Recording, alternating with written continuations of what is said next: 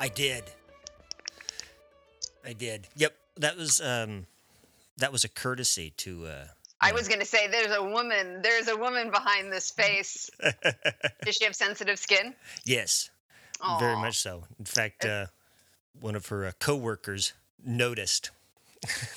That's my mother, because I'm like that too, and my mother would be like, "You've been rubbing against someone's face again." I'm like, "Yes." I'm like she thinks I'm a cat. I'm not making out with someone. I'm just going up and rubbing up against people. That's Yeah. going well. Yeah. Good. Yeah. Yay. Yeah. In fact, she was over last night, so Cool. yeah, lots of fun. Cool. If we could be done by 11, that would be awesome. Sure. And I actually, because this is the easiest part to read, I don't know that it's going to be as lengthy for me. Oh, that's okay. I mean, we don't have to always go an hour for these things. I mean, and plus, we might, when I get into editing the other stuff, we might trim them down just because. Oh, I'm sure. It might take some stuff out and try and piece together something. Like right now, this whole section might be gone when we get to the final version. But. Oh, you mean we're not going to talk about your clean face on your podcast? Well, we might. I mean, by then it might be very well developed, and the your face or your relationship? Both. So yeah. This one, surprisingly, despite the ease of this section as far as reading. So let me back up here for a second.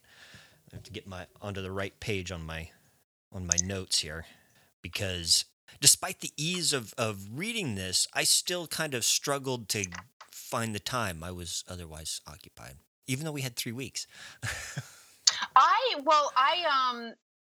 Because we had 3 weeks, I was a little lax. Uh-huh. And I did, and I still tried to do this because I've read a little bit into the next section, 15 pages. And again, I tried reading it on the bus. Right. And I don't know what happens on the bus, because the next section is actually not that difficult so far. Oh no. And I'm like, wow, I'm just dumb on the bus. I can't. Yeah, I understand. I'm dumb at work, at lunch. It's just something about it that. Yeah. So the sections we're on this time, we are pretty much everything we read was in Circe.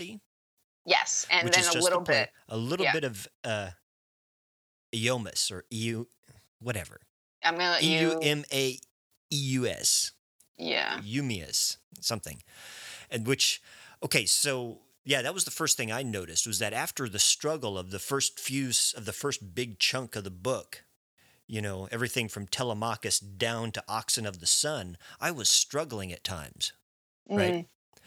And I was still struggling a bit in Circe to kind of discern between the hallucinations and the real-time events. I assumed most of it was a hallucination. I assumed everything up to Stephen getting punched in the face was a hallucination. And it's interesting because somewhere, was it in this section? Yeah. Towards the end, when it gets into the next chapter, it says something to the extent of Bloom, as always, is in his right mind. I forget what it is. And I'm just like, are we sure about that? Yeah. Well, I mean, I assumed, just from the beginning of Circe, that everything was Bloom in this, hallucination. Mm-hmm. But I think maybe that was a miss, from the notes that I had read and stuff like this, to kind of keep a handle, to hopefully set my brain right so that I knew kind of what to expect. Yeah. I think they using the word hallucination was a mistake. Right, because that's the wording you got in. Where did you get that wording? Because I remember we talked about this last time. Yeah, from the Spark Notes. Okay. Right, but it's not. I mean, I take it as him imagining. Right. I would think that. I mean, and if we're splitting hairs, what the distinction is does he have control over this thing that's happening? Right. That would be the difference in theory between a hallucination and his fantasy. Right. And the thing was that I also assumed it was all Bloom. The entire section of Circe was all Bloom, but it's not. It flips over to Stephen Dedalus. But his fantasy? Right. That section, I did not catch. Yeah, the section switches consciousness from Bloom to Stephen Dedalus and back to Bloom and Stephen Dedalus. It flops around after you get... So So the section starts with Bloom, popping into the butcher shop to buy a late night snack, and then feeling guilty about it and feeding it to the dogs. And then he begins to do his fantasizing, because he's in the red light district, the Nighttown part, with all the prostitutes and the hookers and the bars and everything like that. And he's feeling guilty and ashamed, and the whole thing about him not wanting to go home because he thinks his wife is getting ready to cheat on him. So he's having these, guilty fantasies. And then at some point it switches over to Stephen, who when Bloom finds Stephen, we then get. But we're pretty far into it before Stephen comes in. Right. It's almost at the end. Yep. And then it starts showing, because that hallucination about the dead mother that comes out of the pianola and talks to Stephen, that's Stephen's mother. Yeah, you're right. Right. Yeah. So Bloom wouldn't be having that. And that would actually be a drunken hallucination on Stephen's part. Yes. So it is. So I think Bloom is having little fantasies and things to occupy his mind as he's standing there feeling guilty in the red light district. But Stephen Dedalus is drunk and hallucinating. Yeah. So yeah, I've had a hard time telling the difference between the fantasies and hallucinations and the real time events in that section. And yet it was still the easiest for me to read and get through until suddenly we got to the beginning of the next section, which I don't know if it's the time that we've been reading and the fact that it's finally starting to maybe click in. But that was the easiest prose for me to follow. It was. Except when I got on the bus and then I lost it. But so I'm still not quite sure where they are, because they're talking to a sailor, but I'm pretty sure they're not on a boat. They're in a cafe. Right. Yeah, that's that's the cabman's or the cabbie's little thing. What did they call it in the notes? There's like a shelter. They keep talking about a shelter. Yeah. You're looking for it? Yeah, that's the what the hell does it call it? It's something damn specific. What, the cafe? Yeah, it's something specifically for cab drivers. Oh, I didn't catch the cab driver. Yeah, because when they leave the bar with the hookers, and Stephen runs into the two soldiers and gets punched. Oh, they have a thing that's called Skin the Something. I think that was actually a character. Yeah. Oh, the cabman's shelter. It's the cab driver's shelter. It's a shelter. Yeah, it's a shelter okay. that they call it. It's for the cab drivers at night. Oh, okay. So that they get some, some coffee and some food into Stephen, who's drunk and shit-faced. Yeah. Good grief. My brain's not all there today. Oh. But back to Cersei. Right. So that's like the overwhelming majority. Right. I was in red pen. See, I went from black pen to red pen. Now I'm in blue pen. Okay, that was a bizarre fucking section. Well, and also, as I'm reading through it, I'm like, perhaps this is why they thought it was violating obscenity laws, because there's I think there's some scat in there. There's some. There's no bestiality. There is definitely bondage and spanking. And there's some gender crossing, some gender switching. Yeah, like that's pretty, especially for the time. Right. It's pretty, and it's interesting because I don't remember people, as I read about it, I don't remember people mentioning it, but I would have thought that'd been pretty controversial. Right. The obscenity trial was way back around, it was Sirens, or no, Nausicaa was the section that led to the obscenity trial. So the book was because of the masturbating. Right. So the book was banned in the States,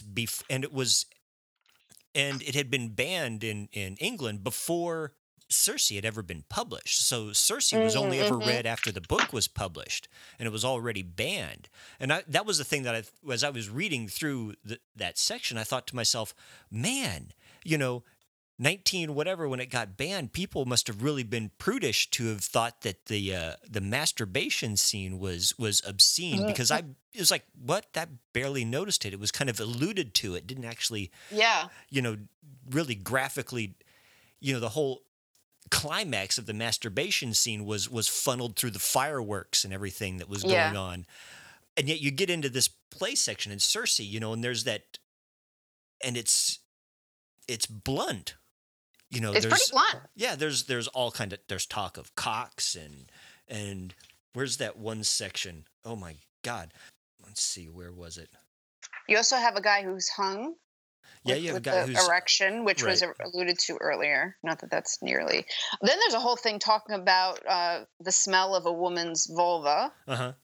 Well, there's that compared to mayonnaise or something. I don't know what's going on there. Then there was that section while Bloom was having his little fantasy where he was changed into a woman, and Bello, who was the madam who was transformed into a man. They have that. Where's that section? I was reading that at work and damn near choked on my lunch. I know I marked it somewhere. Oh, it's after the virag part or the virag part. Yeah, it looks like there might be a rape scene in there at one point. Oh, is there? Who is that? It's just after it's. Here we go. So we're like 530? Page 519. The rape scene? Well, yeah, one of them. There's probably a couple of them. Woman undoing. It's on page 519, bottom of the page. Virag is, going on a soliloquy there. Woman undoing with sweet pudor her belt of rush rope offers her all moist yoni to man's lingam. Short time after man presents woman with pieces of jungle meat.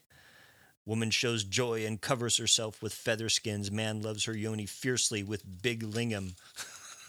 That's hot. Yeah. Is that a rape scene? Then giddy woman will run about. Strong man grasps woman's wrist. Woman squeals, bites, spucks. Man, now fierce, angry, strikes woman's fat yadgana. Yadgana. Right. Oh? Was that a rape? Yeah. Then there was... Yeah, after Bloom transforms into a woman and the prostitute transforms into a man. Cross-dressing and fetish fantasy. Yeah, there we go. That's your comment. Here we are. 539. Bello has this long soliloquy in the middle of the page there. And down at the end of it, Bello is describing Bloom as a woman prostitute, trying to sell her. Push her out there, and down at the bottom, he bears his arm and pledges the elbow deep in Bloom's vulva. Yeah, I was like, what? And I was like, and the judge thought jerking off on the beach was obscene. I thought, what the hell? So that was probably the most. It's just that whole flipping around with that. The gender switching was I thought was pretty striking, particularly looking back almost a century later at it. And of course, the magic potato, or not the lucky potato. The potato came back. Yeah. Yeah, the prostitute takes it from Bloom and he begs for it back. That's weird. And then like the language gets pretty Shakespearean after a while. Yeah. Well, they actually have Shakespeare show up as a character at one point. Yeah. Which I thought was interesting. And I think actually, don't they do something to him too? I took notes this morning. Yeah. Does he turn into a woman, or he turns into a? Let's see. Oh yeah, did you catch the talking cow? Oh God, I don't know. Everything talks in this. The fans talk, concepts talk. The waterfall talks. People take their heads off, and the heads talk. I mean, what did not talk in this thing? Where was Shakespeare? And it sounds like at one point around page 551, the way the description goes is that I think Bloom has an enema fetish. Oh, and yeah, there's a something there, yeah. Which I thought was kind of weird. Well, 551? Yeah, the nymph, we immortals, as you saw today, have not such a place, and no hair there either. We are stone cold and pure. We eat electric light. She arches her body in lascivious crispation, placing her forefinger in her mouth, spoke to me, heard from behind. How then could you? And then Bloom, pacing the heather abjectly. Oh, right. Oh, I have been a perfect pig. Enemas, too, I have administered 1/3 of a pint of, the whole recipe there. In case you want to do it at home. Right. I've paid homage on that living altar where the back changes name. But there's also another poop section where they talk about him having done something in an outhouse, or Oh yeah, well, I think he was spying on Molly or somebody, or maybe that was the housemaid that he was supposed to have propositioned early on. yeah, there's something where I think it's in a section where he seems to be kind of like confessing his sins or something. Right. Just before he gets changed into a woman, I think. I don't know. There was something about this section that, I think because of its rather easy reading, Mm-hmm. finally unlocked something for me as far as understanding the pattern of Joyce's language. Mm. Because, like I said, except for when you were on the bus, when we finally get to that next section that starts with, preparatory to anything else, Mr. Bloom brushed off the greater bulk of the shavings and handed Stephen the hat and ash plant and bucked him up generally in orthodox Samaritan fashion, which he very badly needed. And I was like, wow, that made sense. Yeah, I knew that whole thing. Well, that made sense compared to the rest of the book before the play section. I was like, oh, I think we can get through the end of this book pretty easily. Well, it's going to go into like a surrealist orgasm, I think, at the end for like the last 40 pages. So right, and there's the musical notes section that's coming up. Oh, right. Yeah. I just really like white space. That was another thing. I mean, just visually, this was just a lot easier to get through. Yeah. So let me see. I'm just trying to get through like my notes and see. So there's Henry. So a couple of things that stood out to me. There's Henry Flower, which is apparently Bloom's alias when he writes to Martha Clifford. Right. So I know this because I read notes on it, but I don't know.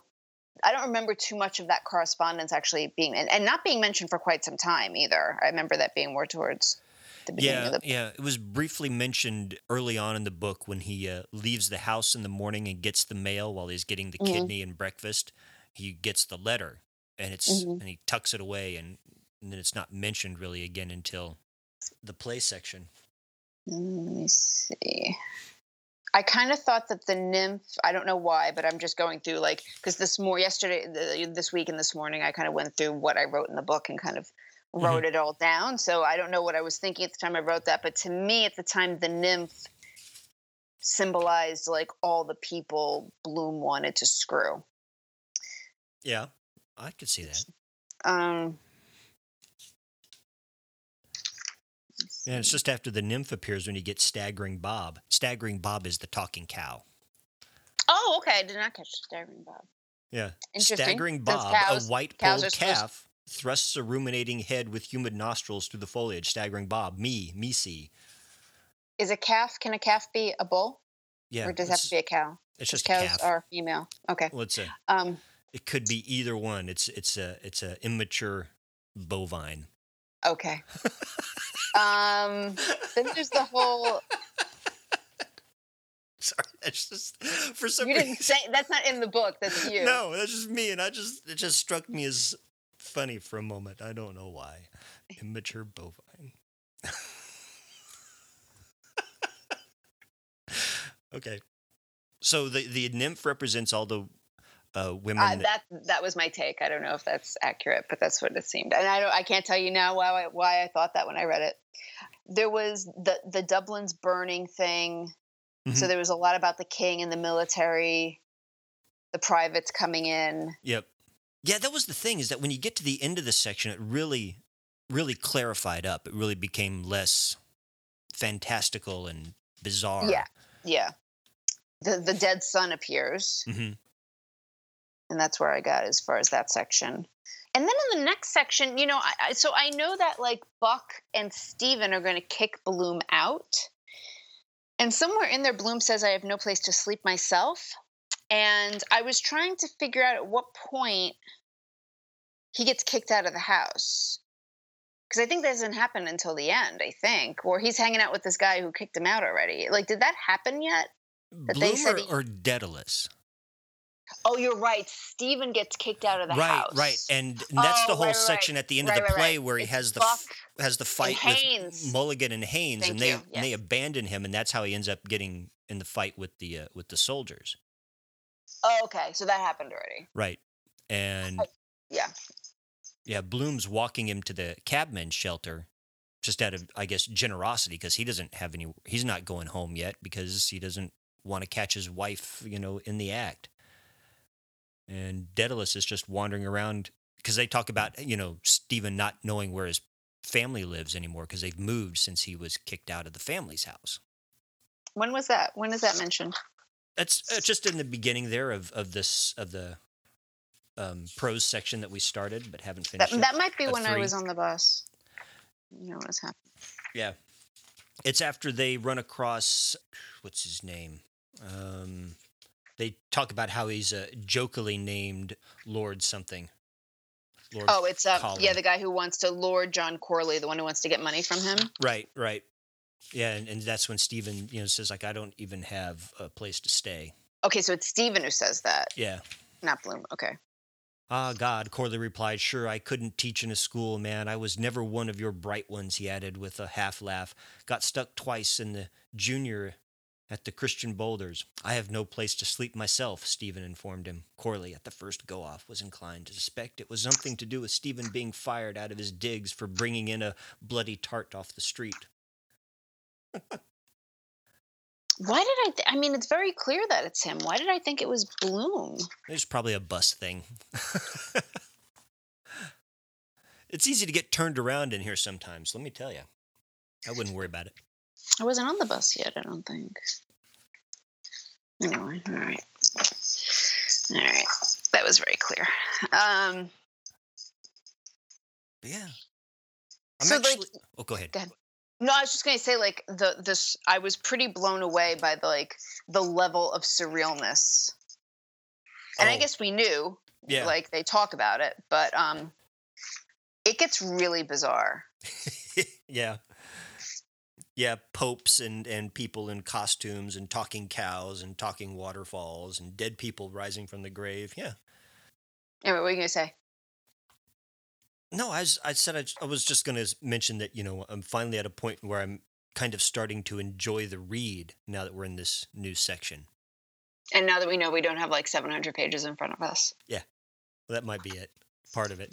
Yeah, there's light at the end of this particular tunnel. Sure. But I've also noticed, as I've been working on a new project, that because of the struggles with the language in here, it's kind of loosened me up in my own writing. Yeah, I think you mentioned that last time too. Yeah, it's kind of opened up a little window that I had let go closed after leaving Colorado and after getting out of graduate school. Mm-hmm. I would like to get my hands on some more linguistically challenging stuff, but not quite as challenging as this. Something's where it's easier to discern the connection sometimes between one word and the next, because a lot of this, even in some of the dialogue in our hallucination fantasy section here, it just still seemed occasionally like word salad. Mm-hmm. I'm grateful for that part of it, that little bit of a monkey wrench into that rigidity of language that I'd kind of slipped into, which is always a weak spot for me as a writer because of my early influences before I got to a graduate school. They were more concrete, your early influences, you're saying? Yeah, Hemingway and Raymond Carver and the minimalist, linear journalistic type of. Yeah. Yeah. So it's always been a struggle for me to get away from those and not fall into that as a writer. Because when I do, my writing just gets horrible. It's a little bit too pedantic and, process oriented. You get up, you walk across the room, you put this down, you pick this up, I really like Raymond Carver. There's like a lot of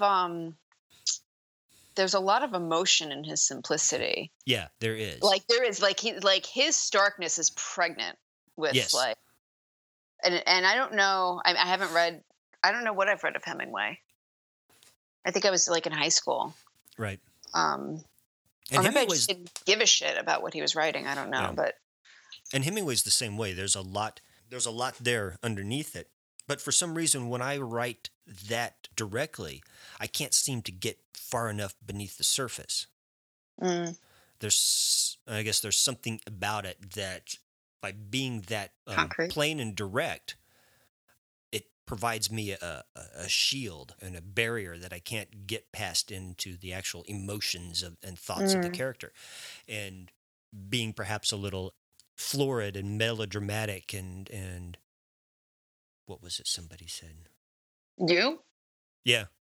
You're melodramatic? No, by doing that in the language, it allows me to, get into that, because I think I talked about this once in a workshop, was that for me to get to a point that I want to get to, I can't really attack it head on. I have to sneak up to it and find the back door, so to speak, and slip in underneath it. And freeing up the language, trying to be poetic helps me do that. It picks that lock, I guess. Boy, I'm mixing metaphors like crazy.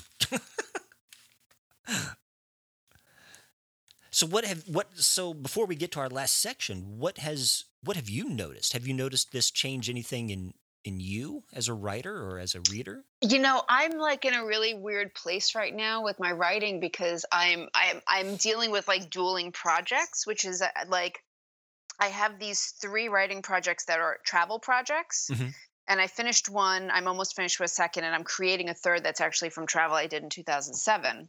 And every time I go away, and I'm probably going to go away again in a few months, I write, which is good. It's like play. It's enjoyable, and it's easy in that it's a more kind of intuitive way for me to write.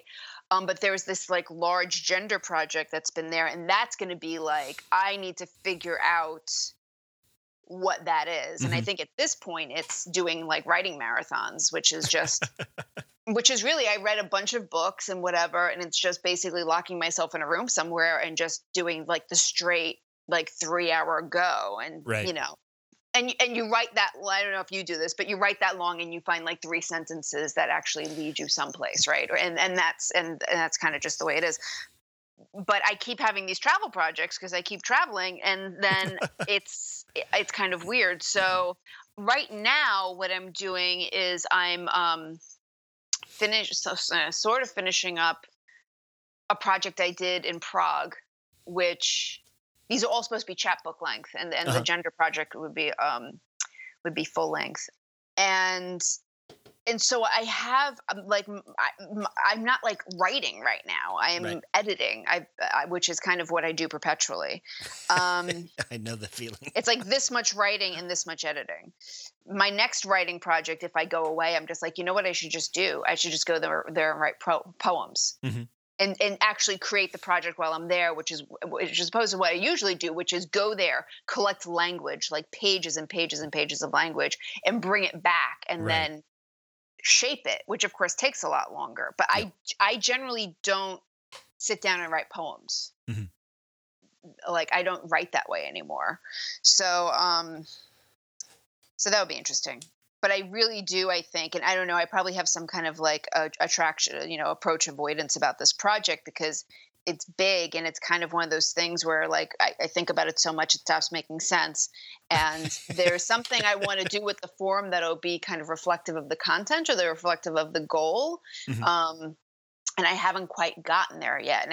And my guess is I'm going to get there by just writing and writing and writing and see kind of what that'll, I think it's just a matter of kind of being in the space and letting my process kind of reveal itself, or whatever, or the aliens or the gnomes or the, whatever, whatever your metaphor is for the artist mind. Right. The muse, my muse. The transitional, not the transitional, the radio, the cosmic radio. Yeah. So I haven't noticed anything, but I feel like, I don't know. I mean, now that I'm thinking about it, like like I feel like there's, and it's not even that coming to mind, but like I was like, what just came to mind just now was like Lord of the Flies and the pig talking to, I think, Simon, right? Right. So there were these moments where like in this section, like shit just starts talking to other shit, right? Like Right. like people just start talking and they're doing weird things and they're doing things that are physically impossible. Right. And I feel like I've read probably a number of things that kind of touch on that bizarreness. Like Uh-huh. another, I want to say like Nick Cave. Like I don't remember his book, but I remember thinking it was beautiful. And like there's a darkness to it, Right. like dead things talking, and Hmm. like this is not a safe place to live. Right. This section, like if you get here, your shit might get a little fucked up. Like this is, you know, you're not coming here to buy some milk and get back out. Right. Right. Right. And so there is a darkness and like a sinister Yeah, it's like a Terry Gilliam bizarreness. movie. Who? A Terry Gilliam movie. Like Um, uh, Barcelona? Time Bandits. I think Barcelona was Terry Gilliam. The Imaginarium of Dr. Parnassus. Um, I haven't seen any of these. uh, He's from Monty Python. right, right. Oh, you've Is this probably stuff seen Time dark? Bandits. Yeah, it kind of is. I've never seen Time Bandits. Um, oh, you haven't? Oh, I can't wait. Yeah, I'm so excited. You get to see Time Bandits for the first time sometime in your life. That's so fucking cool. Time Bandits. You got to see Time Bandits. Okay. Oh, I saw that when I was a kid, and it blew my fucking mind as a Huh. kid, and I still love it. I've got a sort of semi-pirated copy on my computer, and Wow. I love Terry that movie. Gilliam. Yeah, he's been trying to do Brazil, not Barcelona, Brazil. Brazil. Yeah, and what else? Terry Gilliam. I'm looking now. Imaginarium of Dr. Parnassus. Yeah, but he's got this very kind of dark, hallucinatory quality to his stuff. Jabberwocky, Time Yep. Bandits, Brazil, The Adventures of Baron Munchausen, The Yes. Fisher King, 12 Monkeys, which I saw, Fisher King Uh-huh. I saw, Fear and Loathing in Las Vegas, which I fell asleep during, The Brothers Grimm, Tideland, The Imaginarium of Dr. Parnassus, The Zero Theorem, and The Man Who Killed Don Quixote. Yes, he's been trying to make The Man Who Killed Don Quixote for like 25 years. And they started filming back in the late 90s at one point, and the production just collapsed horrifically. Uh-huh. And there was a documentary that was made about it that was just fascinating to watch. You got to see some of the footage, the excerpted footage from it. It was just amazing. Mm-hmm. But yeah, he's bizarre. It's funny. It's a little dark. It's always wet and weird. The stuff that he does. But yeah, Time Bandits. Oh man, you get to see that for the first time. That's going to be cool. So who knows? Maybe I'll get to actually write sometime soon. And of course, I'm writing less these days because I'm too busy reading Ulysses. Mm-hmm. And maybe it'll have jarred my situation.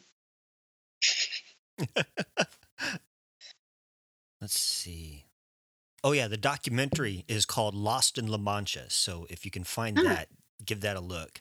It's pretty interesting. Oh wow, it's in post-production. Oh goody, it's going to be out soon. But yeah, I mean, the Imaginarium of Dr. Parnassus, that was Heath Ledger's last movie. Oh shit! Wasn't that supposed to be bad? No, it's actually really, really good. I guess if I'm sure some people think it's really bad, maybe some film critics do, but if you like weird stuff, it's I wonder really, if I really did good. see that. Is there a daughter and a father? I might have seen part of it. It's like a circus. Right. Dr. Parnassus Theater Troupe. And in the end, what happens is that Johnny Depp, Colin Farrell, and Jude Law, I think I've seen this. they finish Heath Ledger's part. Yeah. And which I don't know if Gilliam altered the script or after Ledger's death to acquire this, but the story became, because it goes into this surreal alternate reality. And so the character that Ledger played, Tony, the whole idea becomes that he's, switching faces and personalities throughout the end of the Yes. movie, and that's how they explain Depp and Farrell and Law playing his character, which I thought was very moving as a testament to Homage. Ledger, but Yeah. also fascinating as far as the story goes. I think I saw this and I think I didn't like it. Like I don't remember engaging with it that much. Yeah. Besides all the hot men. I think I engaged with hot men, but I don't think I engaged with the actual story.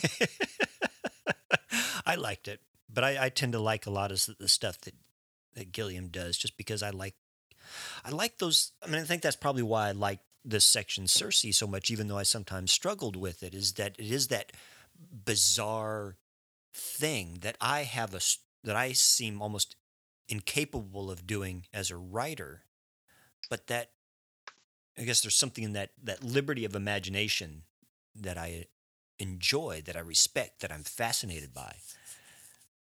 So those weird surrealist stuff, I get a kick out of it, even though sometimes I probably don't really understand it as much as I think I do. Well, that's the thing is it seems very I mean, I don't know what his actual process was. I Mhm. mean, maybe this is, algebra and he had some kind of, he's doing some kind of Oulipo thing. I don't know, but like what it reads like is completely unbridled. Uh-huh. It's like, I'm going to get stupid. I'm just going to let myself get stupid. Right. That there was a permission to Hmm. let it go where it was going to go. I mean, who knows what he scrapped from this? Right. Maybe Right. he had vases talking to, horses. I don't know, but might have had all sorts of crazy shit in there. Right. Yeah. And I think this was probably before things were made illegal. So maybe he was on drugs when he did this. Was there anything in his biography that Joyce was a drug user? No, I think his father was a big drinker, and he might have been a drinker. Yeah. But yeah, maybe I need to drink more. Well, you are real close to wine country. That should be easy. Yeah. Mm. So we've got about 15 minutes before you have to take off. So you ready to power through this last bit? I am ready. Are we gonna just do we want to do a follow-up one after our last thing, or do we just want to include our summation in that last Oh recording 2 God, weeks do from I now? have to come up with a summation? Well, do Meaning, we meaning like a summation of my life post Ulysses, or a summation of Ulysses? both?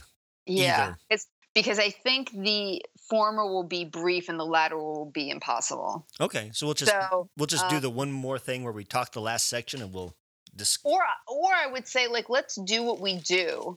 And if, in the following weeks, you or I are just like, oh my God, everything, Right. food tastes better and fucking, I and understand the joke now. Yeah. everybody, I'm, I'm one with the universe. And I think we Right. can definitely always find each other again in Skype and be like, yes, we have to talk about how this changed our lives. This sounds like a plan then. Yeah. Well, I'm gonna hit the stop button here. All right. So that was good talk. Thanks, Delia.